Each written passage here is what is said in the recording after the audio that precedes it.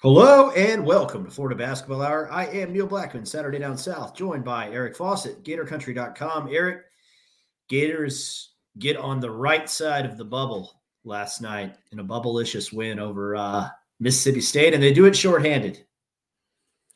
Yeah, I mean, I'd be interested to see exactly where that kind of moves the Gators. Not trying to start the show off on a negative note or anything. I mean, hey, that game last night was the most fun I think we've probably had since the Gators beat Ohio State. So awesome win.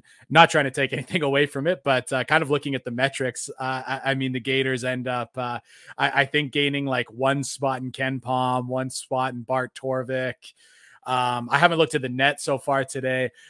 So we'll see there. So again, it's just so unfortunate really that Mississippi State lost, or, I don't want to say lost some games they shouldn't have. They did a couple, but I mean, just like without Tolu Smith not playing to their potential, I think that they are much better than the metrics show. So I sadly don't think at the moment this Gators win is kind of looks as good as it actually kind of was, for the team to execute the way they did offensively, for them to obviously step up without Colin Castleton. I thought it was fantastic. Like I said, the most fun I've had watching a Gators game for sure, since the Ohio State win. Yeah, I would agree. I thought Florida played quite well. I thought the Auburn game was pretty fun, but the result was less fun. This was better because Florida came out on the right side. I also think, and I guess it's sort of related to the point that you just made, is this was a more important game for Florida than it was for Mississippi State. Like, it was a quad one opportunity, I thought, for Miss State. But what Florida couldn't afford to do is lose to another team that was on the bubble with them at home. And at the end of the day, in March, the committee's not going to care that Colin Castleton was out if Florida loses. So I thought kind of as close to a must-win as Florida was going to have this early in the year. And obviously to come up with the victory was a big deal. And Florida does it with a 23-8 run down the stretch after falling behind by 7. So, I mean, I said I didn't look at the net rankings. Of course, that's like, 5 seconds of work to do it. So I did just look, and the Gators actually did jump 4 spots in the net, which is pretty huge. They're up to 40 now. There's obviously no magic number here for what the Gators need to get. But if you're in the like 31, 32, 33 range, that's usually when you start to see high major teams falling out of at-large consideration. Again, there's no hard and fast rule. There's no cutoff. But just looking at the last couple of years, if the Gators want to feel pretty comfortable on Selection Sunday, they've got to be, I would say higher than 33. And if they're sitting at, 33, that's not a great place to be. So just a note on that, where they may sit in the bubble kind of conversation as we speak. But yeah, down the stretch for them to, again, just get, I would say, especially the player I was most, encouraged for and excited for was Tyree Appleby, because he got to kind of the best form of Tyree Appleby, and that's when he's hitting those big shots off the dribble. And obviously those have not really been falling for him this year. Turnovers have become a problem, and that got him out of the starting lineup. But you just see when he's on, his ability to create space on some of these jump shots and then obviously hit them. It's incredible, and that's kind of what you need to be able to do as a smaller, shiftier guard in the SEC. So, looking back at those clips, watching the game this morning on Thursday, it was just incredible. Not just like his shot making, but his space creation. Like some of those shots, just like the amount of space he created for himself, that were like, he was guarded, he was closely guarded, he's guarded, and then he creates like 6 feet of separation, and then hits a shot that it was like he made the shot easier for him than it kind of appeared, just because of the space he created. So for the Gators to be at their best, I mean, I know we've kind of said, even as Tyree Appleby has struggled, that we think he's a guy that the Gators kind of need to have on the floor. This was a game that kind of, I don't want to say proved why, because he obviously had some rough games that I think he was kind of rightfully given less minutes than he was given lesser role, and that was the right choice given how he was playing. But if the Gators are going to be at their best, I think they need Tyree Appleby to be playing at a high level, and we just saw kind of what the Gators will look like when he's doing that.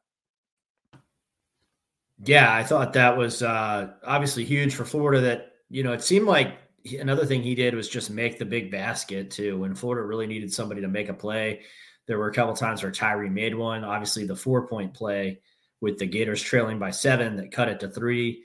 I think kind of that's what started the 23-8 run that Florida went on to end the game. And I don't think that was a coincidence. It really lifted and energized the whole building. Another light crowd, but one that was loud late, given what the capacity was. Shout out to the Rowdy Reptiles. I thought they were great. Not quite as great as I was going to isolate Kawasi Reeves and Jason Jatobo, who I thought both really deserve credit, albeit for different reasons. Jason managed to pick up 4 fouls in 8 minutes. So the first 8 minutes that he played, not so good. And I do think some of it was he was a little jacked up, probably first career start. It's hard to kind of contain that emotion and energy sometimes when you've waited as long as Jason has to have this sort of an opportunity. And he's going up against one of the best front courts in the SEC with Tolu Smith and Garrison Brooks. And I'm sure that took an adjustment period. But, I was really super impressed with the way that in his final 8 minutes of basketball, not only did he avoid fouling out, but just very, very impactful. A couple big blocks. He scored 8 points, gave Florida sort of an option underneath that kept Miss State from extending too much on Florida's shooters. I thought drew some fouls and then hit a couple big free throws as well. So really good game for Jason. Maybe we start there. Yeah, I think the only thing, well, other than the foul trouble limiting him, still was conditioning. I think you saw that Mike White was giving him 60-second shifts like it was a hockey game because the big man was gassing out pretty quick. But of course, the fouls were definitely a problem, and I will say they were a problem because it wasn't like he was getting attacked. It wasn't like he was taking away layups. It was like body control fouls where he just it was like the guy, well, I guess pre-COVID, spacing wise, but it was like the guy at Starbucks with a massive backpack that keeps bumping into you and doesn't realize it.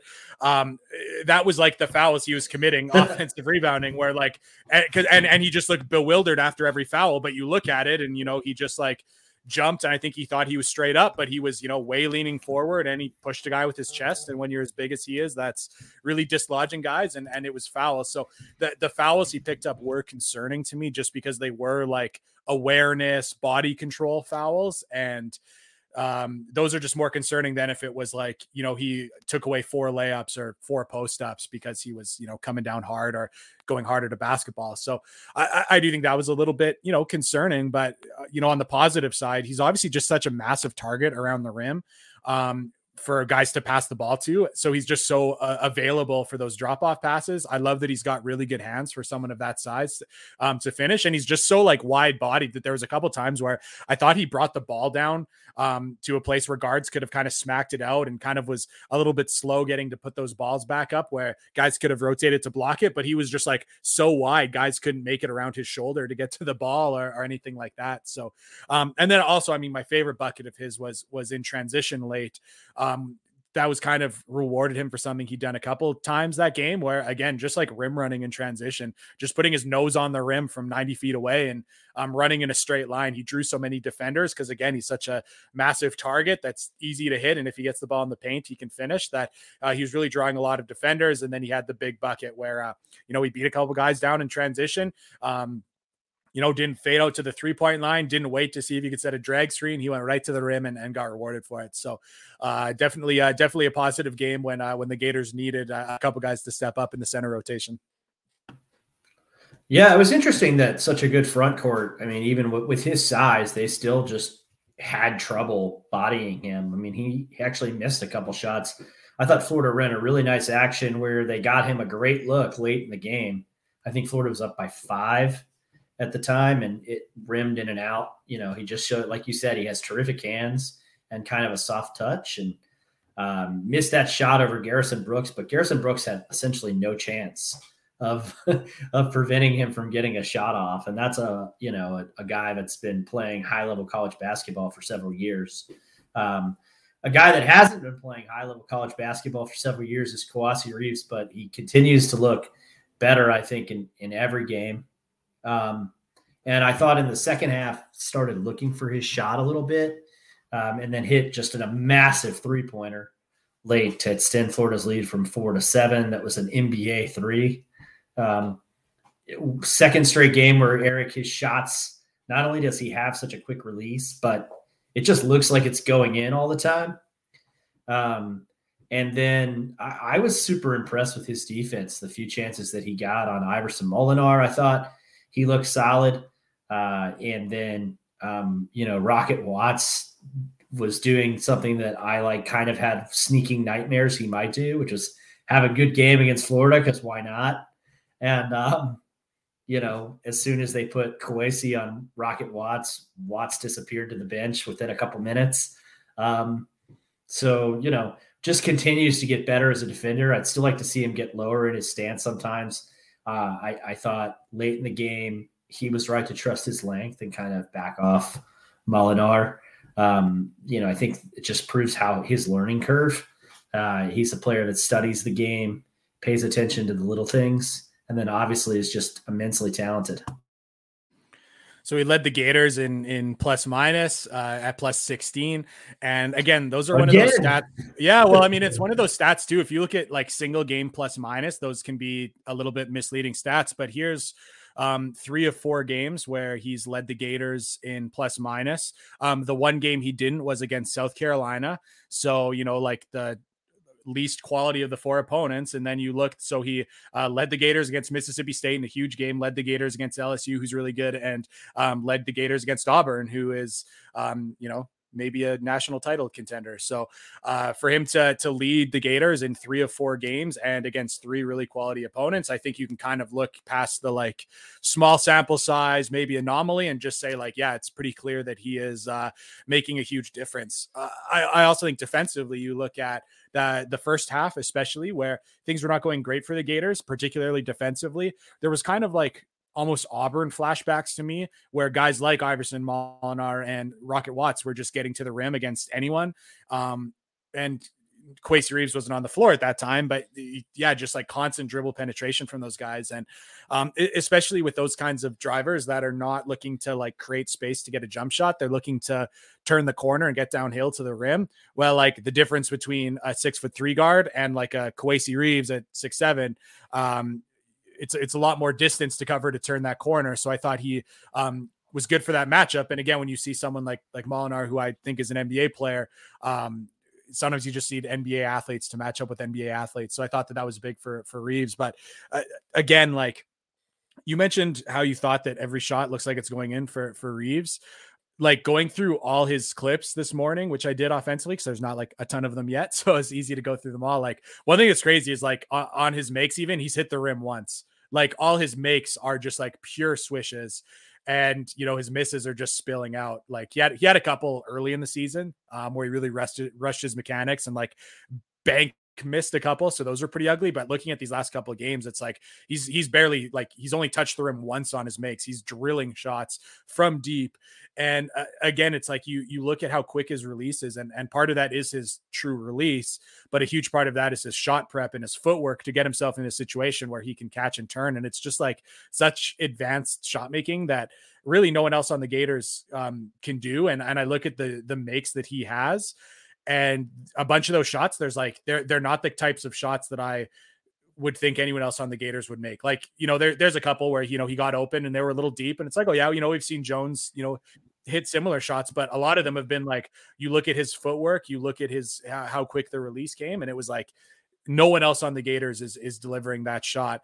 And now you're seeing him hit a high percentage. And there's just times where it's I think we're all kind of clamoring for him to get the opportunity to hunt shots a little bit more, because right now a contested shot from him is going to be one of Florida's better options, especially down Castleton, which I'm sure I'll talk about. But hey, this is, I would say, the 4th straight impressive game for Kwesi Reeves. Of course, one of them was a little bit less minutes against Auburn, but 3 straight starts, 3 straight great returns for Kwesi Reeves.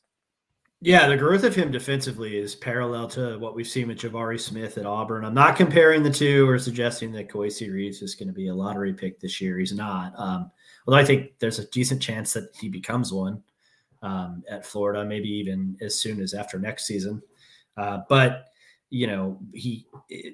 I guess I'm just thinking about how not only is his shot pretty much unblockable, which is the biggest problem people have in defending Jabari Smith, is that he gets so high and his release is so quick that you can't really block his shot. Kawasi's not going to get blocked on his jump shot either for similar reasons, although he doesn't have 6'10" height like Jabari Smith. But also, if he's going to improve that much defensively, then it really gives Florida something that they didn't necessarily have, which is a disruptive perimeter defender. I thought Brandon McKissick, again, was Florida's other best perimeter defender last night. I thought when Tyree Appleby struggled last night, it was all on defense. I didn't think he had too many problems on offense. There were a couple times he chased, what's his name? Molinar out onto the perimeter, and I kind of wondered what he was doing. Because that's what Iverson Molinar wants you to do, is chase him out to the perimeter so he can turn the corner on you. Flan Fleming did the same thing, and I think Flan is usually a pretty solid defender. Shout out to Flan for hitting 6 of his 7 free throws too, by the way, man. That's, I thought that, and like the fact that Derugi obviously took the Hofstra approach and just bricked one that went in on his first attempt were probably huge for Florida. We'll get back to that. But yeah, I mean, Reeves definitely seems to lift this team's ceiling. And that seems like a good time just to sprinkle in a quick listener question, which was from Rich Coker, because I know we want to talk about the front court. So let's get this one out of the way. Rich asked, hey, I wanted to get you guys' thoughts on the shooting against Miss State. It seems like 50-40 is more the percentage we hope to see at the beginning of the season. The 40% is a bit high, I guess, but it seems like Florida really underperformed most games this year compared to career averages. Also, it seemed like with Castleton out, these guys got the green light to let it fly. So maybe that team's mindset changed a little when he was going out. Any thoughts on that? I do have thoughts, but you better go first. I'm interested in what you have to say. Yeah, I mean, look, I am not going to back down from my original contention just because I feel like data backs up the theory that this team shoots a little bit better than it has all season. Brandon McKissick is the one guy I admit maybe I got too bullish about because I didn't look at necessarily volume. Myron Jones didn't even shoot last night, so it's hard to discuss him in the context of like a guy that shoots 40% from deep in his career and just seems to have no confidence. We can talk more about that if you want. But yeah, I mean, Flan Fleming, pretty good shooter. Tyree Appleby makes a lot of these off the bounce shots more. Hadn't really done that this season. Kawasi's letting it fly a little bit more, which I think if you went back and listened to our August, September, October podcast, we were talking about Kawasi being a guy who would shoot.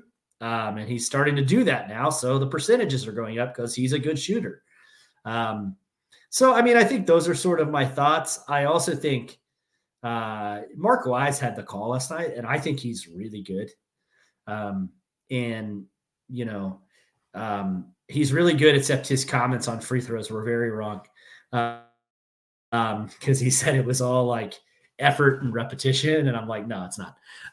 It's really just about form. But aside from Mark being glaringly wrong about that, and I know Mark listens sometimes, so I'm just giving you a hard time, Mark. I think one thing Mark is right about is like, you definitely do change your mindset when a great player's out. And, I think Florida had to hunt some of those shots. I actually think Florida passed up some good looks, but the other thing that they did do really well was move the ball, especially in the second half. Florida had 14 assists last night to only 12 turnovers. They haven't out-assisted their turnovers very often this season. And I think some of those extra passes led to really open looks. It was good to see Anthony Derugi knock some of them down, for example. So those are sort of my bird's eye view thoughts on it, Eric. So my thought on both the free throw shooting and 3-point shooting is like, it's really like, I don't want to say nothing has changed, but really it's all about who's taking those attempts. Like if you think about the free throw problem, who are the guys that have really struggled with free throw shooting this year? Colin Castleton, Myron Jones at times, Anthony DeRuggi, Brandon McKissick. It's like, okay, well, McKissick shot one free throw and he missed it. Colin Castleton wasn't in the game, so he didn't shoot free throws. And then, you look at like Myron Jones also doesn't shoot any free throws. So Anthony DeRuggi, he hits 8 of 9. He's had problems. That's awesome. But when you look at it, it's like the guys who were having trouble hitting free throws, they weren't shooting free throws. So of course it's going to look better when Flanders Fleming and Tyree Appleby are, when those are the guys shooting free throws. It's like, no wonder the percentage is better. Now let's also think who has struggled to shoot the 3 this year. Brandon McKissick, Myron Jones, Tyree Appleby. So Tyree Appleby shoots the 3 well. That's good. But Brandon McKissick only shoots 1 and misses it. Myron Jones doesn't even take a 3. So I know some people are like, oh, look, like, the shooting has really improved. And like, yes, they had a good game, but it's like, it wasn't the guys who are struggling shooting better. At least it was, it was one guy in this case. It was Tyree Appleby shooting the 3 better than he has been. And it was Anthony DeRuggi hitting free throws better than he has been. But like the other problems are still there, for lack of a better term. Brandon McKissick has struggled shooting both of those things. Still, he just didn't take them last night. So again, I that's one thing about free throw shooting, especially, but 3-point shooting as well. Sometimes that I think is sometimes missed, like, because again, there's a little bit of a victory lap from some people. It's like, hey, great, like the Gators are finally shooting free throws better. And it's like, well, when your good free throw shooters get to take free throws, it's like, yeah, you're going to shoot them better. And it might come back to what it was if your bad free throw shooters end up shooting them. This game is great. It's a reminder that you want certain players in the game for certain roles, but it doesn't really change my opinion on Florida's free throw shooting until the guys or 3-point shooting until the guys who have struggled, change their production. So great to see from Anthony DeRuggi, great to see from Tyree Appleby on DeRuggi's free throw shooting, on Appleby's 3-point shooting. Yeah, my opinion hasn't totally changed. I mean, I'll also point out, thinking about our older podcasts, where Florida from this season, where Florida was shooting like 31% from 3, and people are like, oh, wow, this team's really struggling to shoot the 3. And, I was kind of like, well, the Gators were shooting 40%, except for, Myron Jones had like an 0 for 7 game, or Brandon McKissick had a 1 for 7 game. That brought the entire average down, but there's a bunch of guys that were shooting well. So at the time I'm like, oh, see, the Gators I think they're better than they thought. There's just one guy that was bringing them down. Of course, we kind of saw that didn't turn out to be totally the case. And a couple of those guys haven't really gotten out of their funk. But again, it's kind of a matter right now for me. It's like, well, if you want if the Gators want to be better at 3-point shooting, get your better 3-point players shots. And if you want to be better free throws shooters, put your, guys who are better free throw shooters in positions to get fouled. So definitely encouraging that they had a good 3-point shooting game, definitely had a good free throw shooting game. But like, if you look at who took those shots, you shouldn't really be surprised that it was better. That's kind of my take.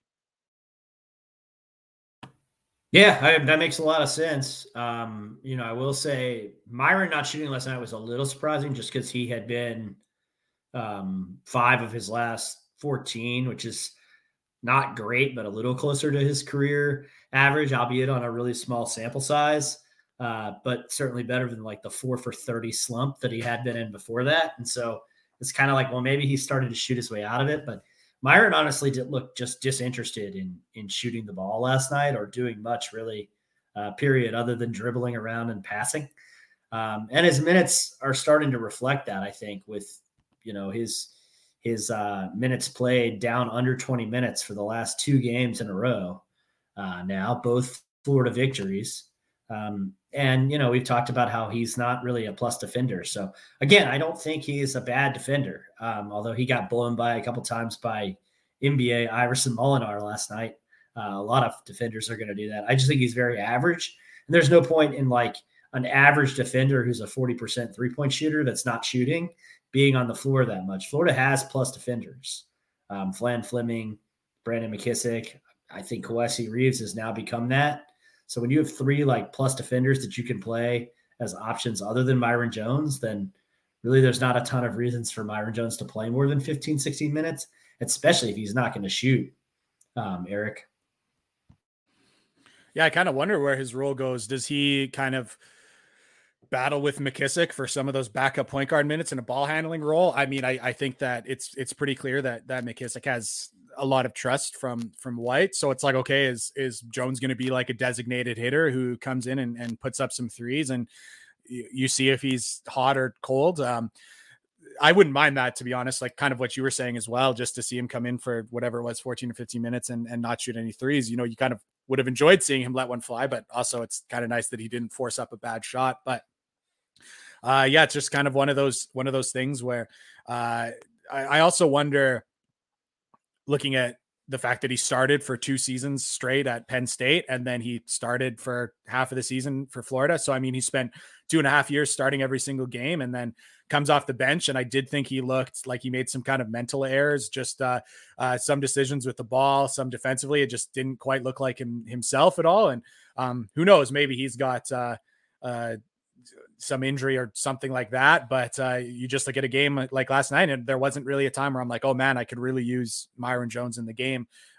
Especially now that Kwesi Reeves is kind of bringing shooting. I think that we all find to be a little bit more, it's like, even when Myron Jones is hitting shots, it's like you see the form and you know how streaky he's been throughout his career. And there's some of you that you just kind of know it's maybe not going to continue, and he's kind of due to miss some shots. And then you see Kwesi Reeves and how he's shooting the ball, and there's like no part of me that thinks he's going to go ice cold next game. Of course, he's like, I'm sure like eventually he'll, go cold, but seeing his mechanics, it's just not something you would totally expect. Right. So that's definitely one that's like, I feel for him, but it's like, hey, if you've got to find one side of the floor where you can bring value. And I think last night he wasn't quite a plus on either side. So you see him kind of out of the mix for some big minutes. Yeah, no question. One guy who got a lot of minutes was Tuan Gatkick, who played 16. Some of it due to the fact that Jason Jatobo either had to play like hockey shifts or was in horrific foul trouble for a while. But I thought pretty productive of Tuan. I don't want him to do much offensively, especially we saw that mid-range jumper he took, and like all I could really do is laugh at my TV. When he took that bad boy, but otherwise, lots of the little things by Tuan Gatkick, especially on the offensive end. Yeah, I would say it was definitely a better performance than, I expected. I mean, let's be honest. I won't use revisionist history. I was skeptical of the take. I've been skeptical of him, seeing the floor a couple of times in games this year. So I was definitely a little concerned when I kind of knew he was going to be pressed into service, and especially when he got pressed into service as quickly as he did with the foul trouble / conditioning for Jatobo.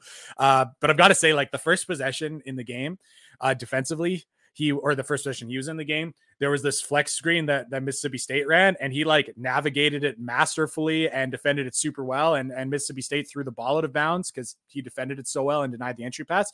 And I was kind of like really surprised for a second, had to rewind because I was like, wow, that was incredible defense by Gatkick. And, he had another moment, and I do think he had some struggles in pick and roll defense, but there was also one time where he kind of got the corner turned on him because he took a really bad angle to go hedge.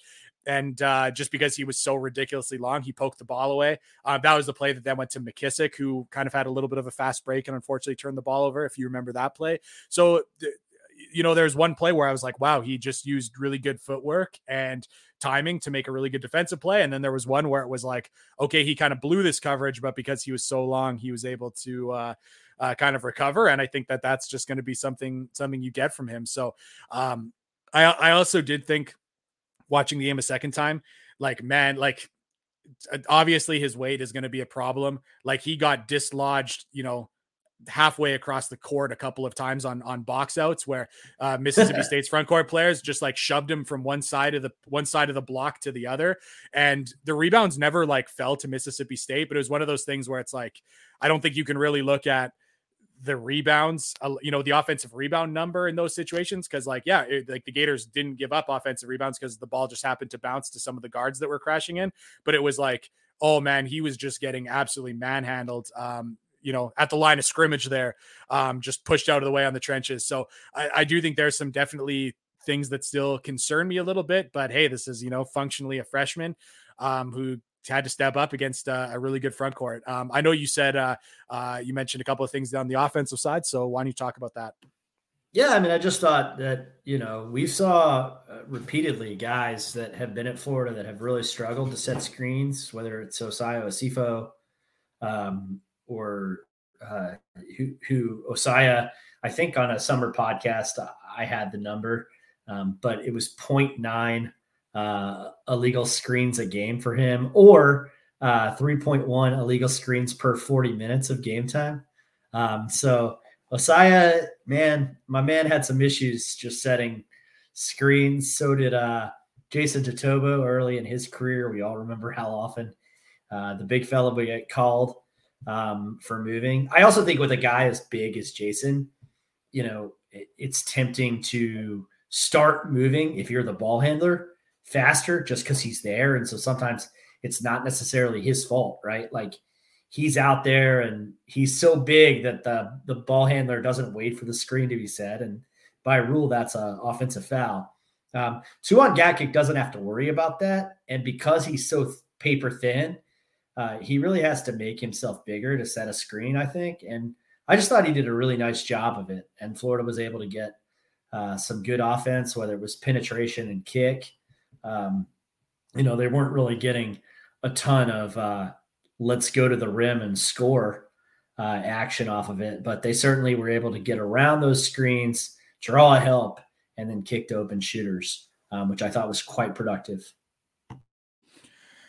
Like if there's one thing about Gatkik for sure, it's that he's definitely kind of willing to play the role. Like when he was out, it was kind of like, okay, the Gators are going to 4 out, 1 in. The 1 in is Gatkik, and he was just like sprinting guard to guard, setting screens. So he's definitely seems to have fully embraced the role.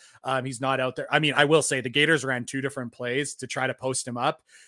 Both times Mississippi State, again, because Gatkik is so thin, just like pushed him out of the way, got a 3-quarter front, and the Gators couldn't get the ball into him. And I was like, glad. I was kind of thinking like, hey, if I'm Mississippi State, I'm not trying to deny that pass. I'm letting the ball go into Gatkik, but I don't think they were prepared for Gatkik on the scouting report. So they really defended those post-ups hard. So I would maybe advise against the Gators trying to post up Gatkik. I think he's just got to get in there and keep screening and diving to the rim, and maybe he catches the lob. But I've got to say, as someone who is very skeptical of his ability to kind of contribute right now, it's definitely a positive game. And I have no, insight to the Castleton injury. But anytime, for Mike White to say it was kind of significant, shoulder injuries aren't one you can really like rehab from quickly. Like I'm guessing this is going to be the case for a while that they don't have him. So we're going to see more Gatkik and we're going to see more Jatobo. So to get, to have, solid early returns, that's pretty encouraging, but kind of on the assumption that Castleton's going to be out for a little while. How would you like to see the center minutes broken down between I'll say Jatobo, Felder and Gatkik, and I suppose you can throw, you're welcome to also throw Derugi in that mix if you like. Yeah, I mean, look, I don't think Jason Jatobo is going to be good for more than 20 minutes a game based on his conditioning, Eric. I don't think I think we saw that last night. I mean, Mike White substituted him at 18:42. So he played 1 minute and 18 minutes, and Mike White substituted him at the first dead ball. I don't think that doesn't bode well for much more than 20 out of him, which means you're really going to need time from Tuan Gatkik no matter what. And hopefully it's the good news is Miss State really does I was being authentic when I tweeted that I think it's the second best front court in the SEC behind Kentucky, so I think certainly Florida isn't going to get that kind of front court test for a little while. Tennessee's front court is certainly capable, but the bottom line is if Tuan can play well against Miss State, then he can replicate it. I think. But yeah, I mean, I don't think we want more than really 10. Like 16 minutes is a lot. CJ Felder banged and battled last night, and he's the one guy that really does compete on the glass with bigger players, I think.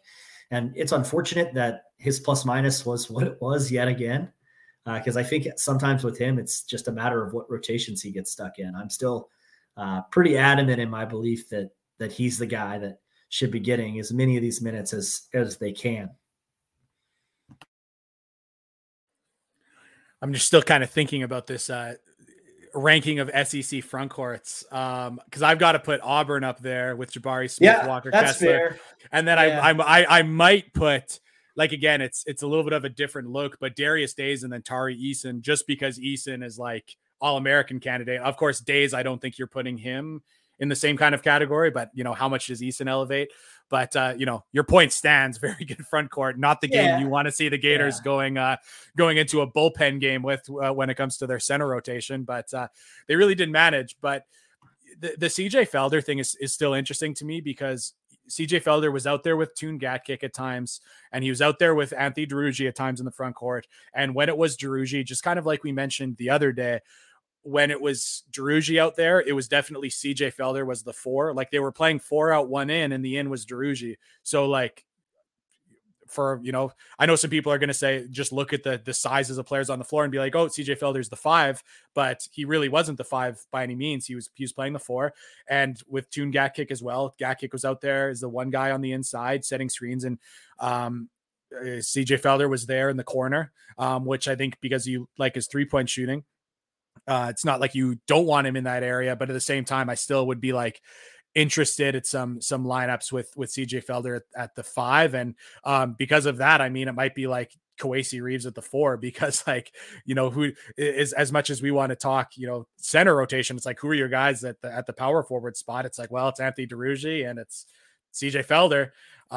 So that's the kind of the next like small ball lineup I guess I'd be interested by is do you get Kowacie Reeves in there at 5 and run a bunch of guards, and then CJ Felder or whoever, Jason Jitoboh at the 5. So I'd still be interested by a little bit more CJ Felder.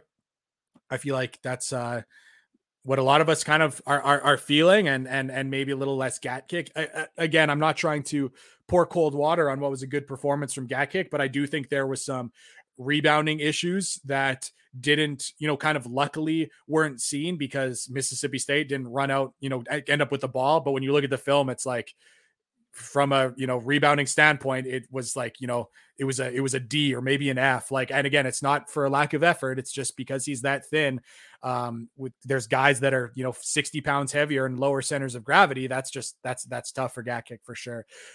Honestly, also to the point too, like offensively, where like I know they might like Gatkick's length and maybe ability to poke away some balls.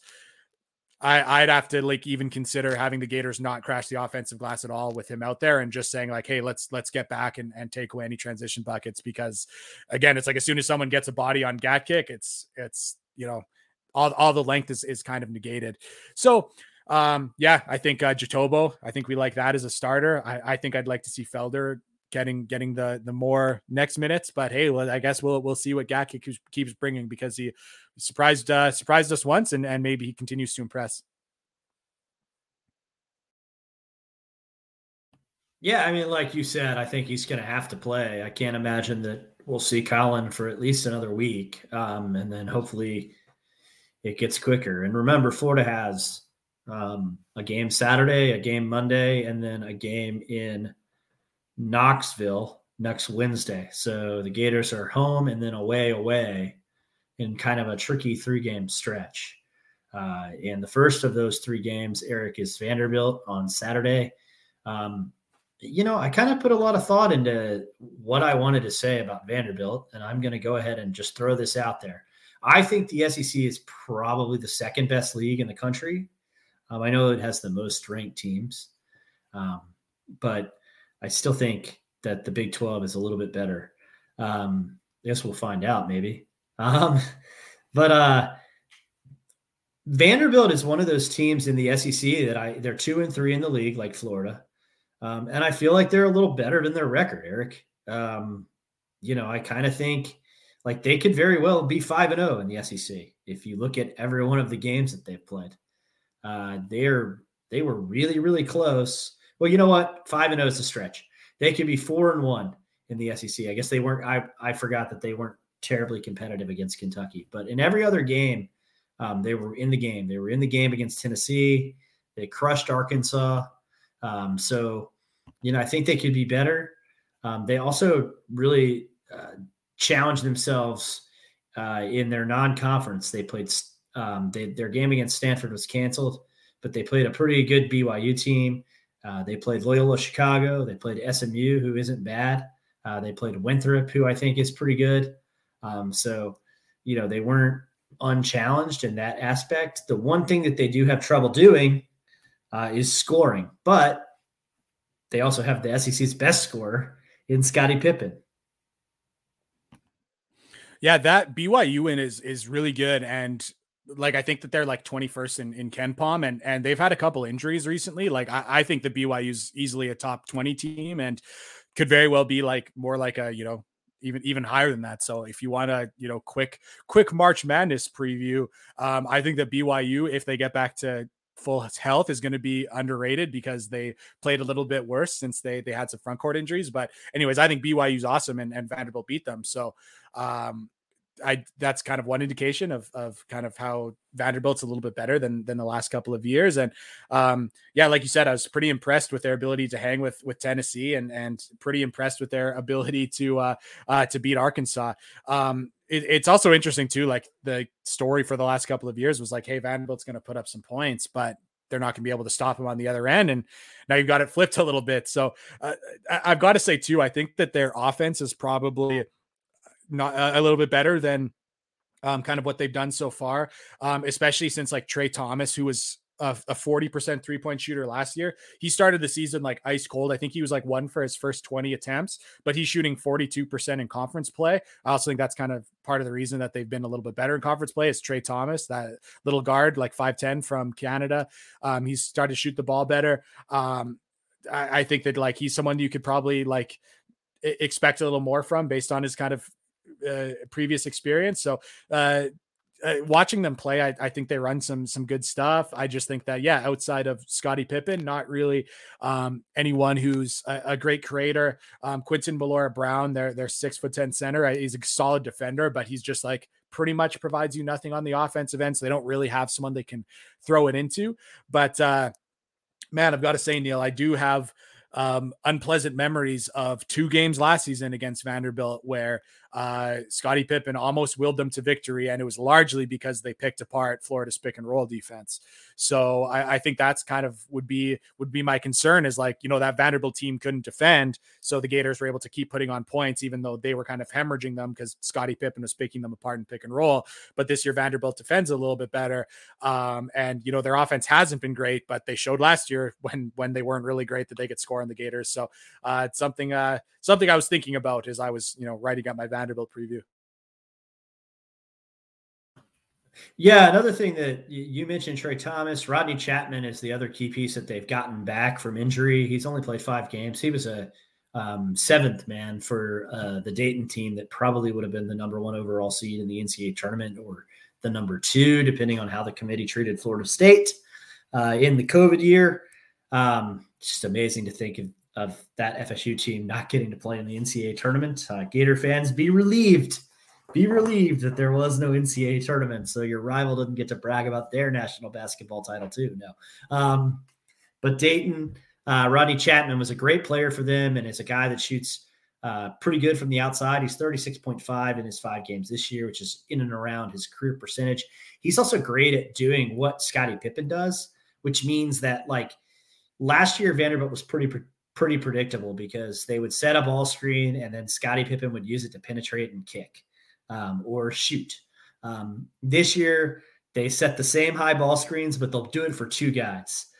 So sometimes that means that Scottie Pippen plants in the corner and is an open and willing shooter. Sometimes it means that Chapman is an open and willing shooter, but both of them, I think, are excellent in that 4-out, open up the driving lane with the ball screen and drive and kick. Both of them were very good passers. So Rodney Chapman being available the last couple of games, I think, has certainly improved their team offensively. Pippen, a top 20 guy nationally in assist rate, tends to always make the right pass, but it's even more devastating with his usage rate a little bit lower, in my opinion, because he doesn't necessarily have to always go hunting for their offense with Chapman back and with a sniper like Trey Thomas. The other guy that's been the recipient of many of those Pippen looks this season has been former Florida recruit Miles Stute, who's shooting kind of an obscene 42% from deep right now. I didn't really think that at any point in time, and I watched a lot of Miles Stute film when he was recruit for this podcast, and I never necessarily saw anything that made me think, hey, there's a guy that's going to be 42%. But here's an example of someone where a mechanical change has helped. Remember that Mike White and the staff, I think it was Darius Nichols that famously made a little bit of a change to Chris Chiozza's jump shot when they got to Florida, and I think it helped. And Florida was unable to help Casey Hill with those changes. But Jerry Stackhouse worked with Miles Stute and changed his mechanics up, and it's just paying off huge dividends. He's having a really nice year, and he's kind of yet another option. And I think it makes their offense better, to Eric's point now, because Stute was their second option for a lot of non-conference play. Now he's kind of option 3 or 4. I think he's also been one of the guys that's kind of changed them defensively. Obviously, he was on the roster last year, so it's not like he's like a transfer coming in, but the difference between freshman and sophomore is obviously usually pretty big for the defensive side of the ball. And he's just, again, he's kind of one of those, 6'7", brings a little versatility. And then they have another guy who's also a returner that I think has been pretty good defensively, and that's Jordan Wright, who's again like 6'6", 215 pounds, and like both of them kind of remind me, like, not because of Stute's 3-point percentage maybe takes him out of the equation, but they both kind of look to me like kind of your stereotypical South Carolina players, like just really like stout physical wings that aren't like quick or athletic, but somehow are just like fantastic, perimeter defenders. So I think those guys make them a little better. And you start to see some of these kind of interesting lineups where you've got, 6'10" Quinton Malora-Brown, who's again, just like solid defender, doesn't bring a lot offensively, but then you've got 2 6'6", 6'7" guys in Stute and Wright. And then you've got 2 smaller guards in Trey Thomas, the catch and shoot sniper, and then Scottie Pippen, who kind of makes everything happen offensively. So it's like that lineup is really good, that 5. Outside of that, and of Rodney Chapman, I think it really falls off for them. But that 5 in the game, they can do some pretty interesting stuff offensively, and those 2 wings and Malora-Brown are solid defenders, so it kind of makes up for a small, undersized, not super athletic backcourt. And I think that's why you're seeing that they've been able to hang in these games. It's just like if they can keep it close, I think that 5 can really hang with some really good teams. It's like depth is a little bit of a problem for them, and they're also a team that is 26th in the country in 3-point attempts, so they shoot a ton of threes. They're only hitting 31.3% of them, so they haven't been great from 3. We talked about that earlier, just kind of some cold starts to the season, but because they aren't great from 3, but they shoot a lot of them, they're going to be pretty high variance. And I think that's pretty wise playing in the SEC when you're not as talented as Tennessee and Kentucky and Arkansas and Florida, to play a game where like they play really slow offensively. They try to limit the number of possessions in the game, and then they shoot a lot of threes, and that adds a lot of variance. And that's how they've been able to like upset a BYU and get a big win against Arkansas. So for them, I think playing Florida, that's going to be kind of the recipe you see. I think they're going to, play a little bit more methodically, but it's still going to end with a lot of threes. And then they're going to obviously hope those fall, and then kind of trust their defense on the other end. And kind of speaking of their defense, one thing that is kind of nice for the Gators is they play a drop pick and roll team in South Carolina. And now they see a team that kind of exaggerates the drop even more with Vanderbilt. Like, of course, Jerry Stackhouse coming from the G League and NBA. He's someone who's kind of a pure drop pick and roll kind of guy. And they've had really good success with that, I think, especially with Malora-Brown, just, that kind of big body you need. And then they're able to have guys like Trey Thomas use his speed to just chase guys over screens. And then some of these guys that aren't as great athletes, they don't have to be tasked with rotating over and helping. They're able to stay at home on shooters, and it's been a big part of their defensive success. So that's something that again, like, almost might work for the Gators. They see a drop team against South Carolina, they get to play that style again, which might be beneficial. Yeah, one thing that's unfortunate, of course, is that Florida doesn't have Colin Castleton. I mean, the key to beating Vanderbilt up pretty badly, and the way that Kentucky just manhandled them, which is why I feel bad about that 5-0 comment. But certainly they could be 4-1 in the SEC. But manhandled by the Kentucky front court. I really think Colin Castleton would have just, and this is going to be every Florida game, but maybe more so in this one than some of the others. Missing Colin Castleton kind of makes this game a toss-up to me, Eric, as opposed to a game that Florida really, really should win. Last year, Vanderbilt really struggled to defend the 2-point shot. They didn't have much of a rim protector at all. They brought one in Liam Robbins. He re-injured his foot in fall camp. For those of you who don't know about Liam Robbins, I mean, I'm pretty sure Rick Pitino's son would have a job if Liam Robbins hadn't broken his foot, but he did. And Minnesota kind of fell apart. He's an intimidating presence in the post, and watching him match up with Castleton would have been awesome. They expect to get him back in February.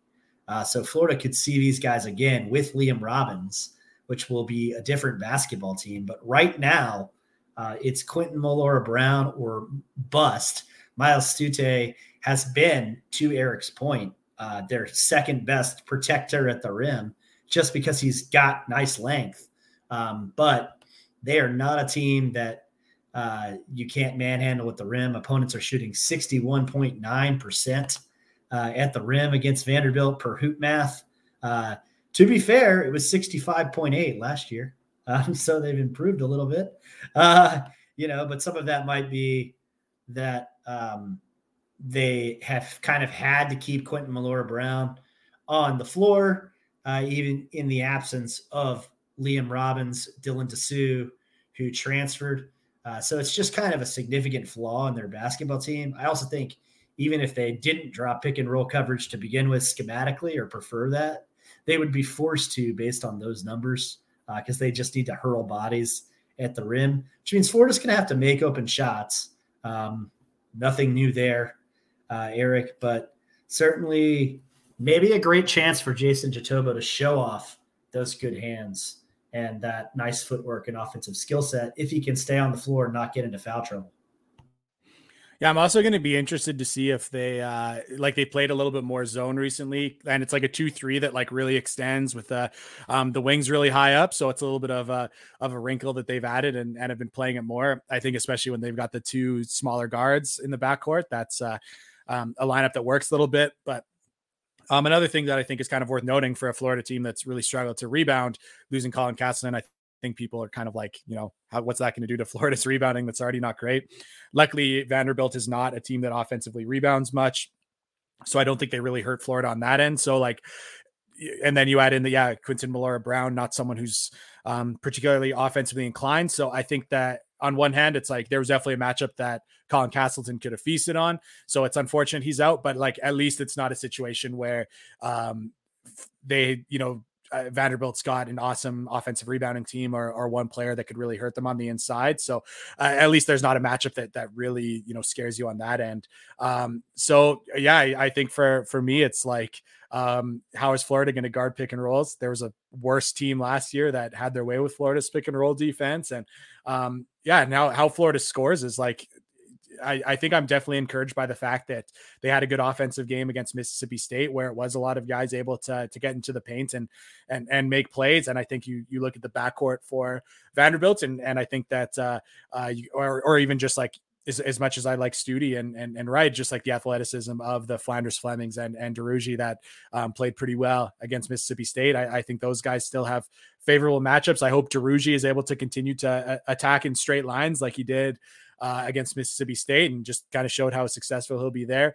But those are going to be, especially with a lot of times how they'll stay at home on shooters on some pick and rolls, like those backcuts could be there for DeRougie again. So I would also say, again, big game for Tyree Appleby. If they're going to drop pick and rolls, it's kind of putting pressure on the pick and roll ball handler to make a play. And luckily, Tyree Appleby just had his best game of the season kind of doing that. So I think he'll have plenty of opportunities to replicate the performance if his shot is still on against Vanderbilt. Yeah, another two other real interesting notes, I think, at least. One, obviously some of the more interesting fashion comparisons in the league. Jerry Stackhouse with the purple pimp suits sometimes, with the baby blue, or whatever he wants to wear, he's going to look fabulous. Mike White has pretty much given up on suits entirely and just wears, khaki pants and some sort of pullover sweater. So got that competition there, Eric. And then 2 foul participation rate. This is just for fun. Like Vanderbilt's 186th overall, and Florida's 331. So not like terribly different there, but Vanderbilt is 21st in conference only. 2 foul participation rate. Jerry Stackhouse just doesn't care now that it's SEC play. He's going to leave his dudes out there. I did get a kick out of the fact that the second time this season, Mike White has actually done 2 foul participation, and he's been burnt by it both times. McKissick got a third in the Maryland game in the first half, and Jatobo got that third last night. But just 2 different ideologies, one from the NBA and one from Mike White. I would again argue, did he really get burned? Because he still got, Jason Jatobo didn't foul out. You still got max minutes out of him. You know what I mean? Like if it was a situation where McKissick didn't foul out against Maryland either. So, I would even push back on getting burned by it personally. I know we've had this conversation before, but I would even suggest they did not get burned. So, definitely a little bit of a kind of modern NBA thought from Stackhouse versus, kind of typical basketball convention from the last, 20 years for Mike White. But Neil, what is your thoughts on, I know it's been raging on a couple of podcasts. You actually see this for anyone who's NBA fans, this kind of conversation has been, this war has been waged between the old school coaches who voted recently in the NBA to go back to having to wear suits, and a bunch of the younger coaches who said like, no, you like wear a suit if you want, but we should be able to wear whatever you want. And I don't know if it's like, I don't think there's any like, things the coaches have to vote for in college. They can just do whatever they want. But I'm curious what you think in both the NBA and college about coaches. Like, are you a suit guy? Do you think that would you prefer suits on the sidelines? Do you like, wear whatever you want, or where do you fall on the spectrum? So, man, I'm impressed with the Jerry Stackhouses of the world. I like, I don't need the $10,000 jacket that John Calipari is wearing, but I can't imagine the Stackhouse is wearing anything cheap. But I'm for it. I like the suits, man. Like, I don't think you should look ridiculous like Buzz Williams does, but like, maybe that's just Buzz's style too. That's cool. But it was nice. It was nice to watch 2 guys that were suited up last night. I've been going to some Davidson games, and the whole Davidson staff has suits on. And I've certainly appreciated that. It was fun when they played Radford. It was like Darius Nichols and all his dudes are basically in jumpsuits, tracksuits, and like Bob McKillop and them. They're all in like Brooks Brothers, like Sunday best. So that was pretty fun. I don't know where I come down on it. Billy Donovan has been like, sometimes he's in a suit and sometimes he's in like the Bulls jacket. So I kind of think maybe you just mix it up. You do what feels good. Maybe you wear them on Saturdays, you wear a suit. In the midweek game, you don't. Like, I don't know. Where are you at on it? I mean, I'm someone who's just like sees, fashion as freedom of expression. So I'm happy that kind of coaches are doing what they want. I think it also kind of like tells you a little bit about the personality of coaches. Like when you see a coach, wearing a suit, or like when you see Nate Oates, who's wearing like a jacket, but, not a tie, or you see like the Gators coaching staff wearing something Jordan brand that's really cool and awesome. I think it just kind of like, it's just a chance for not only like individual coaches to kind of show their personality, but also like teams to kind of like, how do you want to brand yourself between like, hey, are we a suit and tie kind of team? And even just the difference between like, if you're wearing a suit and tie, some of the guys that are wearing kind of more interesting fitted stuff, and some of the guys that are wearing that, like, it looks like, almost a uniform in like, uniform suits through the staff. And for Florida to get to showcase some of the cooler Jordan brand stuff that I'm sure you can't even buy because it's just for the coaches who are looking awesome. I think it's really cool. So I would hope that there's not like an SEC wide thing. I forget who I was listening to. Some SEC coach was on a podcast recently and said that he'd like to see the SEC coaches go back to suits. But anyways, I like seeing the variation, but I mean, I'm also a guy who, like, you know what, Neil, I think in my high school coaching career have worn a suit once, and I only own one suit. So I'm definitely not much of a suit guy myself, which maybe is my bias, where like I personally would rather be in some of the like Jordan stuff that Eric Pastrana is wearing on the sideline versus a suit. But maybe if I had the money for $10,000 stuff, like, or Stackhouse, who certainly has to get stuff catered for his NBA body. Yeah, that's maybe there's my bias. But what is your coaching attire, Neil? So I like the quarter zip. Like, I'm going to be honest. Like, I prefer the quarter zip over the suit. Like, but I'm with you. Like, I think that's an important point. Like, if I had the discretionary income to just be like, let me go to Brooks Brothers and buy some stuff that makes me look like John Calipari. Like, I'd probably do that, but I do. I like the quarter zip, and I think I saw Billy Donovan and Greg Popovich were on Team Quarter Zip on NBA.com here. They were polling the coaches as to what. So, when even Pop wants to wear the quarter zip now, tells you where a lot of these coaches are at. But yeah, I like your point, Eric, of freedom of expression. And maybe that's why I appreciate Stackhouse so much. Like, he's just going to be him. And I think he's doing a nice job at Vanderbilt, to be honest.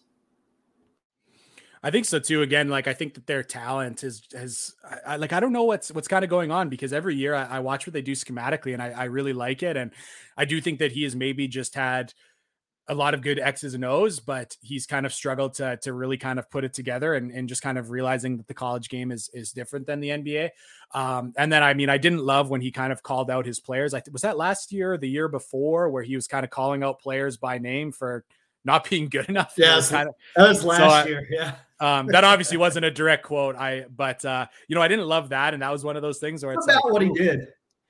Yeah. So, but again, like, just looking at kind of his, raw X's and O's, I think that there's two. I mean, there's guys for years that were saying when he was in the G League and an NBA assistant, he was kind of always popping up on those lists of like, who would be the next, NBA head coach or first time NBA head coach. So he was kind of, his name was in there for a reason. So I think it is cool for, like, of all the kind of coaches that could be at Vanderbilt, I love that that's like, you have the personality of like former NBA star who also brings, like, watching what he does, so much NBA style offense and defense to college. I really like that. And, one more thing about the discretionary income and suits, like, the one thing that just like, I just watched, in awe, thinking about if only I had the money to manage that, is like sweating through those shirts that need to be dry cleaned. I mean, it gives me like secondhand stress thinking about, like, if I sweated through a shirt like that, what I'd have to pay to, get that thing professionally cleaned. So that's the other thing too about these coaches, that,